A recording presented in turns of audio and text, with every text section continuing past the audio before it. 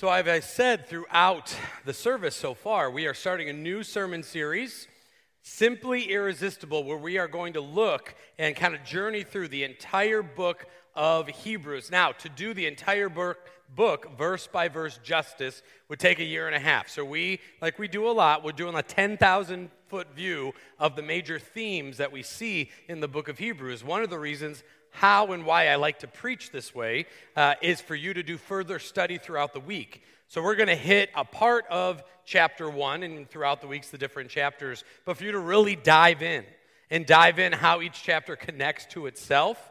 But there's a theme throughout the entire book of Hebrews, and we're going to come back to it time and time again, that Jesus is just that, simply irresistible. Now, irresistible is a funny word, and a word that I really struggle spelling. I don't know why, but it was always wrong when I was typing it out, so I had to autocorrect. But in life, what do we find? And if you're new or a guest to Munster Church, I like to kind of engage a little bit. A, it keeps you awake because I may call on you. And B, it's helpful to kind of see where you guys are with some of these concepts that we find throughout the Bible. The word irresistible, now keep it appropriate. What do you find is irresistible in your life? Your wife. Good job. All right. Way to go, Lair. Yeah. Did Nancy pay you to say that? No. Okay. Well, you didn't answer, but that's okay. So, okay, our spouses. That's okay, right? To say that my wife is irresistible is fine. Right? Knowing that they are and having that kind of interaction is great. What else? Now that Larry's pretty much gone to the top, I don't really know how we can answer any other things. But Teddy, go ahead. What do you find irresistible? Stuffed animals. Okay, so things like stuffed animals. So especially as a child, they can attach to these things. Is there anything else in life? I've already said Jesus, so that's off the table. Anything else in life that we find irresistible? Okay, addiction. That's a very interesting answer. Okay, that could take this sermon. That would be it. Wow. I only have 30 minutes. Okay, so that is true. The addictiveness that we have inside ourselves, or those that struggle in addiction, that's part of the addiction. That whatever they're addicted to is irresistible. Man, that was a good answer. Wow. And then someone said chocolate, not nearly as good, but okay. Irresistible, right? Chocoholics, all of those kind of things, right? That could be. Friendships, absolutely, yeah. Hand over there, yeah. Coffee, yeah, absolutely. Coffee. Sweet water? Oh, food and water, okay. Maybe even sweet water. I don't know what that is, but okay. Food and water can be irresistible. Anyone else? Check. Chocolate chip cookies, okay. We could just kind of say all dessert foods. Fair enough. God's word. Someone give Dolores a high five. That was a great No, I didn't say give her a hand. I said give her a high five. We don't want her to become prideful, right? Good job, Dolores. And that's really where we wanted to go. That, do we think of God's word as irresistible? The funny thing is, the word irresistible is a heavy theological term, especially in Reformed churches. This understanding of irresistibility, if you will, comes out in one of our confessions, okay? Now, our confessions, help me out, the three confessions that we hold to are, Dan, you can't answer, no Dans can answer, right? We have a lot of Dans in this church. No Dans can answer. The three confessions we hold to that are not above Scripture, but help us understand Scripture. Without Scripture, the confessions would mean nothing. But what are the three confessions? The Belgic Confession, my favorite one. Okay, what was that? Heidelberg Catechism, and it's the Canons of Dort that brings us to this understanding of irresistible grace. So the Canons of Dort can easily be understood by the word tulip. A lot of you are catechized under the understanding of the Heidelberg, of the Canons of Dort, and the acronym TULIP. Okay, and that's all well and good, but the tulip has some verbiage that we don't really use a lot, right? I don't know how many of you, just go up to other people and go, wow, you're really depraved. You may think it, I doubt you say it, but there's some heavy theological terms, and in the mid-'90s, Jim Osterhaus out of Grand Rapids came up with another acronym that I actually like a little more, sorry elders, sorry Dan, is the acronym FAITH. It has a little more living language that I like to kind of work through. And I want you to remember this because this is what we're going to go through and walk through in the season of Lent next year. We're going to walk through this understanding of grace. And that's really what the Canon de Dort is about. It's about a lot of things, but understanding and receiving God's grace in our lives. Why? Because we are fallen. We need to understand that we are adopted by God, that there is an intentional atonement, that Jesus' work on the cross means something very specific, though broad, very specific, that we are transformed by the Holy Spirit and that we are held by God. And you will see side by side what we're going to look at this sermon series is what's highlighted. This irresistible faith, or if you're going to take the faith acronym, transformed by the Holy Spirit. So let's read from the Canons of Dort today. So this is from the Canons of Dort. We don't have that in there. Okay, we don't have a slide for the Canons of Dort, so I will read it. When God accomplishes his good pleasure in the elect or works in them true conversion, he will not only cause the gospel to be externally preached to them and powerfully illuminated their minds by the Holy Spirit, that they may rightly understand and discern the things of the Spirit of God.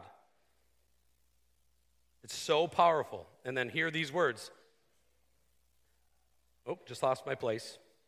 But by the efficiency of the same regenerating Spirit pervades the inmost recesses of the man, meaning the Holy Spirit is constantly at work in us. He opens the closed, he softens the hardened heart, and he circumcises that which is uncircumcised, infuses new qualities into the will, which though herefore dead, he quickens. Of being evil and disobedient, he renders good, obedient, and strengthens us. So where there is deadness in us, where there is depravity in us, the Holy Spirit breathes new life into us. Remember, your salvation was never your idea. The idea of wanting to be saved is a concept depraved people can't get to on their own. It is impossible. But the Holy Spirit regenerates, grows in us faith. And that faith opens our eyes. And in the kind of church we are, Muncie Church being a part of the Christian Reformed Church denomination, the way that we see this play out, and I'm going to use Lincoln as an example, that Lincoln, 4 or 5 months, it's debatable, how old he is now, that maybe in 12, 13, 14 years, he may have been regenerated by the Spirit, that this understanding, seeing mom, dad, grandmas, grandpas, aunts, uncles, youth groups, Sunday school, all these things come to play in his life, where Jesus is going to make sense to him. And he may come to me, Lord willing, and say, Pastor, I want to make profession of faith. Following what the book of Romans says, that if we confess Jesus as Lord and believe in our heart that God raised him from the dead, you shall be saved. That he will come on his own conscience, his own understanding of the good news of Jesus, but it goes up more than that, the bad news of his sin. That's why you don't have a lot of 4, 5, 6-year-olds make profession of faith. Though they understand that Jesus died for them, because we celebrate that on Good Friday, Monday, Thursday, Good Friday. We celebrate that at Easter. It's understanding the weight of your sin. To understand the good news and the irresistibleness of the gospel, you have to understand the bad news. Because if you don't understand that, the good news isn't saving you from anything. That's the difference. And all along the way, as you see through all of those, you will see that the Holy Spirit is guiding. The Holy Spirit is doing the the work.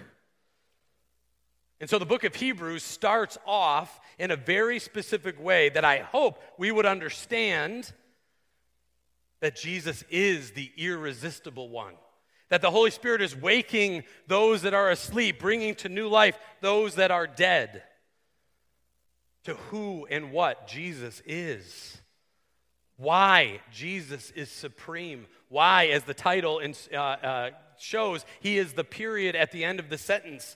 You can't get any better than Jesus. Though people try, though people want to substitute Christ for other things in their life, he is better. And the writer of Hebrews, we don't fully know who it is.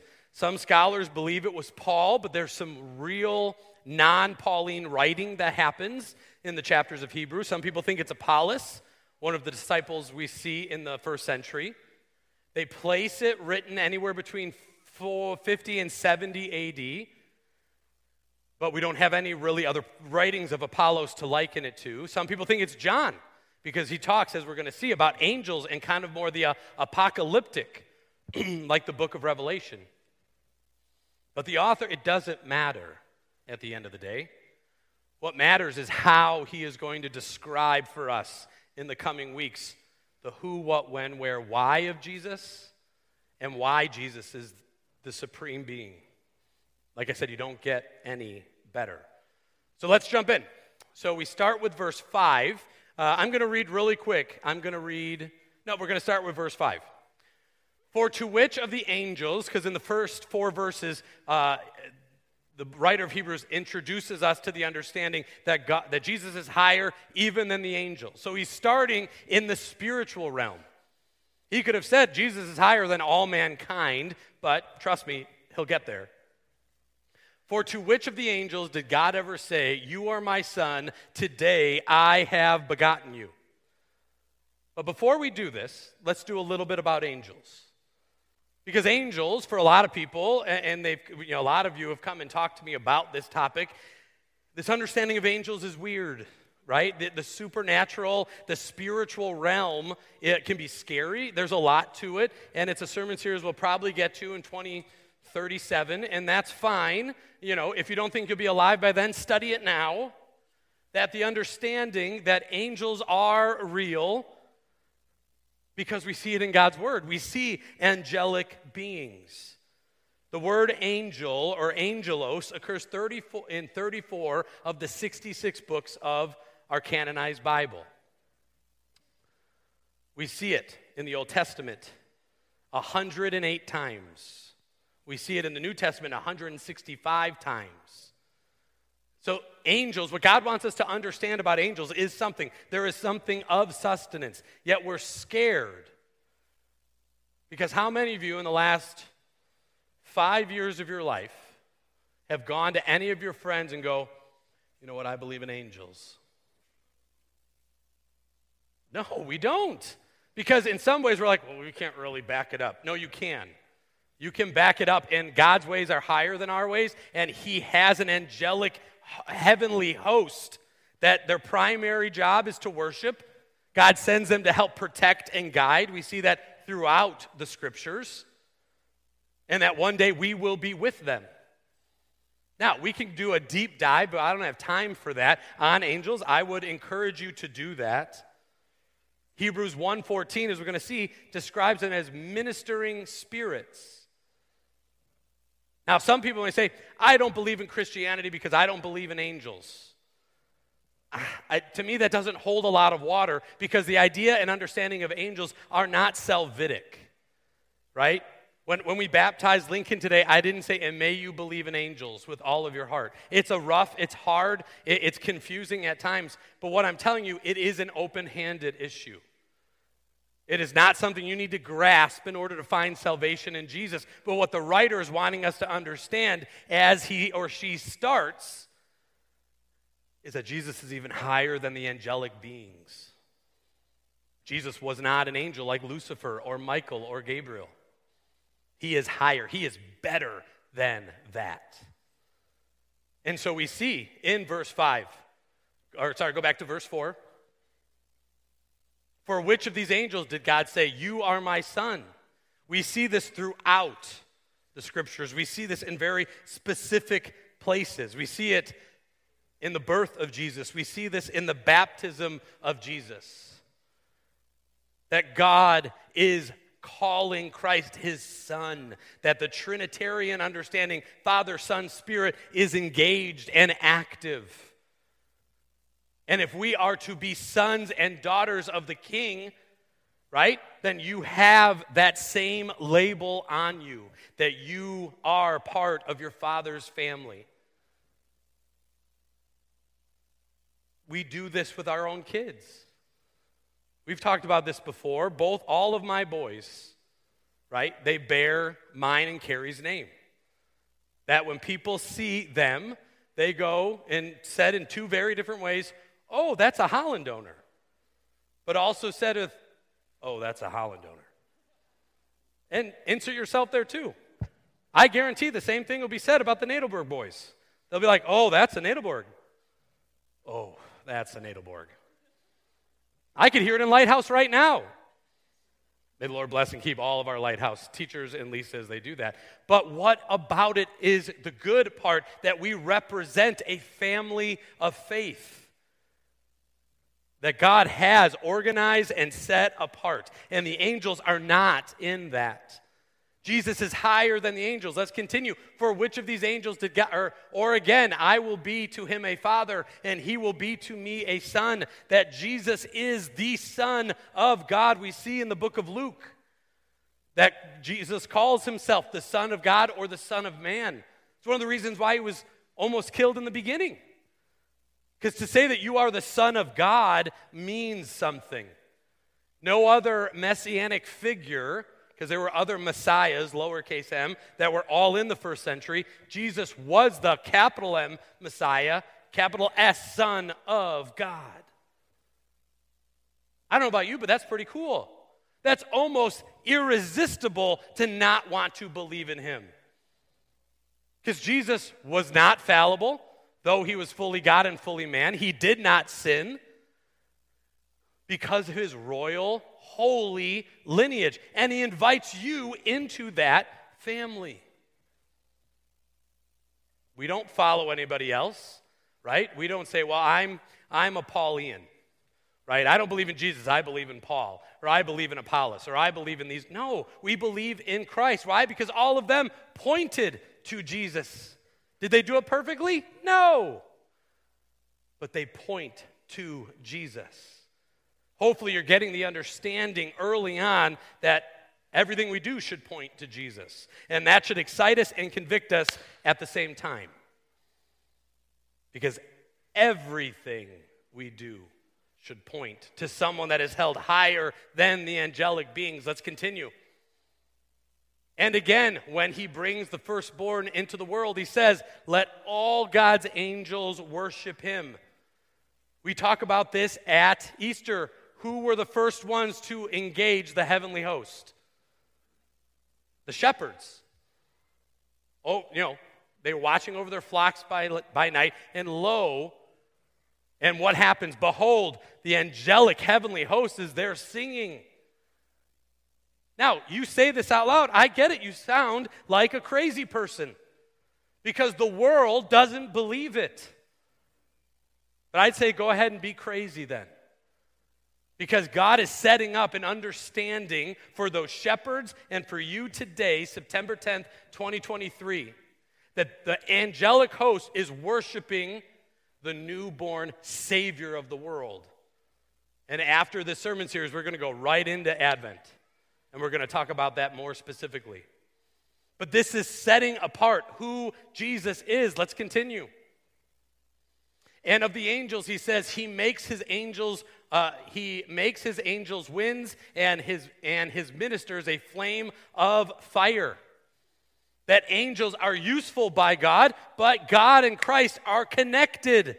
The angels are not. Now, I see in a lot of your faces like, Jim, we get it. Jesus is higher than the angels. Move on. But we will in time. The writer of Hebrews wants us to understand and get this placed right in our lives. Don't overlook it. Because if you believe in Christ, then you need to believe that Christ is higher than the cosmos. He's higher than creation, that he is the Son of the living God, which came down to die for you, to die for me, for the sins that were, the sins that are, and the sins that will be. That, my friends, is the gospel. Short and simple, but it means so much. And the reason, as we're going to see, why the writer of Hebrews is going to be so specific is because the writer of Hebrews knows, even in the first century, middle to late part of the first century is when it was most likely written, that temptation and other things are going to want to take that place of Christ in your life. Let's move it to 2023. That's time travel, by the way. What is trying to take the place of Christ in your life? God is telling you, Christ, right? The Spirit is telling you, you got to place it higher than even the angelic beings, even more than your understanding. You put your trust in Christ. The understanding that Christ is the highest. Let's continue. But of the Son, he says, your throne, O God, is forever and ever. The scepter of uprightness is the scepter of your kingdom. You have loved righteousness and hated wickedness. Therefore, God, your God, has anointed you with the oil of gladness beyond your companions. There's a lot there. That to believe in Christ is to believe and to live in the righteousness given to us by Christ at the cross. What does that mean? Theological terms, it means imputed righteousness. That on the cross, Jesus gave us his righteousness because in of ourselves, we can't stand before God on the last days or whenever our last day is and say, God, I did enough to get into these gates.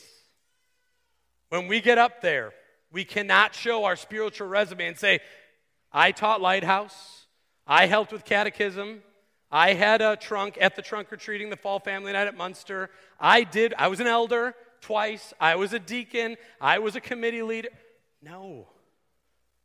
All of that is filthy rags to God. Though it is good for us here, the call has been to be holy as Christ is holy.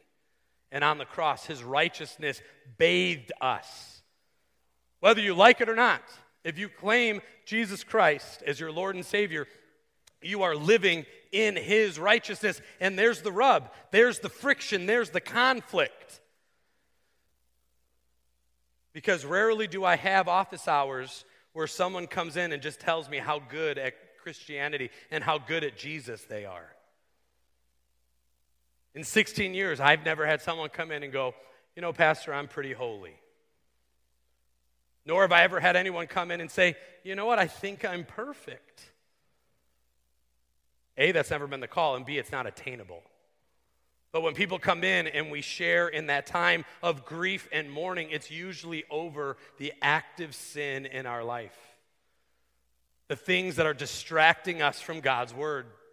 The things that are distracting us from living out the gospel. Relationships, lust, alcoholism, not being able to forgive. That's one of the biggest ones. That people come in and say, I'm so mad and I'm holding this grudge. What can I do about it? And that's where I tap into frozen theology. Got to let it go. Thank you for laughing, Nikki. But it's true. You've heard that, I don't know who said it, but holding a grudge is like drinking poison expecting the other person to die. It doesn't work. Nor, as a believer, are we called to hold grudges. How dare we hold grudges? Because if we ever ask for forgiveness, and guess what? He gives it when we ask it, how dare we hold a grudge and not forgive other people? For little things or big things. Some of the best, most fruitful time in the pastorate is sitting down with family members who haven't talked for 15 years over something that in hindsight is pretty dumb, but seeing those relationships restored. Having someone sit in my office or myself spending all of the time and the energy not forgiving. If you're here this morning and you're in that, how exhausted are you? Because that takes an active work to not forgive. Now, I don't want to minimize your hurt and your pain. Christ doesn't want to minimize your hurt and your pain. But Christ says, I have forgiven you, therefore you ought to forgive. Forgive as the Lord has forgiven you, Colossians.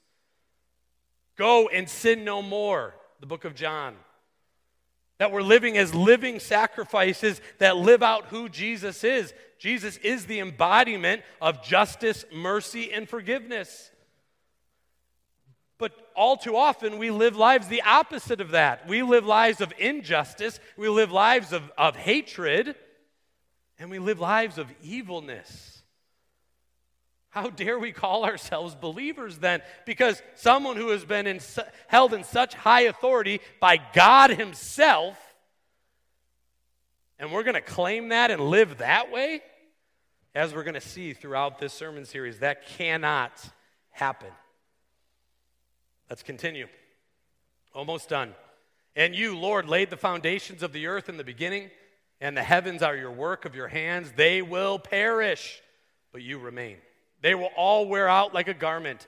Like a robe, you will roll them up. Like a garment, they will be changed. But you are the same way, and your years will have no end. Now, I know that in a couple years, my oldest is going to be taller than me. And that's not much of an accomplishment. Okay, I get it. But we are learning now that he is growing at a rapid rate where the pants we bought him 6 months ago, he wears them. I'm like, where's the flood? And so we had to go and buy more. All those things, those clothes will be worn out. Anybody that believes in things other than God and Christ will be worn out in the end. I love the imagery here. It'll be rolled up, right? And we can't even give it over to Teddy because he's on the same track. The nice thing is Jack is not. So he will be fully clothed for the rest of his life, right? And we will roll all of these up. We will put it in a box, and we will give it to him when he gets there, hopefully. But the same will go with anything that has not put anybody who has not put their hope and their faith in Jesus. Do you want to be rolled out and put away like a garment? I don't. But at the end, this is going to happen. So where are you with your beliefs? You may be here this morning and you may struggle with them. I get that. Some of you here this morning may flat out not be okay with Jesus right now. Guess what? You're still loved. But it's time to work it out. Maybe you're harboring a grudge against God. You took someone too early. This relationship has not ever been restored. What are you doing about it? Nothing. Interesting. And maybe you're here and you're just exhausted by the faith. The book of Hebrews is going to speak to you. You have my permission. Go and read the whole book today, this afternoon. It won't take long. We're going to get to all of those things. And really, the only reason why I think the writer of Hebrews is going to put all these things in there is because whoever that was feeling the same things. Do you not think that the writer is warning about being worn out like a garment or rolled up and put in storage because they've never felt that way? I guarantee you they have, because every believer did in the first century, because it was hard to be a Christian in the first century. What about 2023? Some ways it's hard, but in some ways we've made it hard because we've messed up. We've built systems of religion that has done nothing but hurt, nothing but cause harm and pain.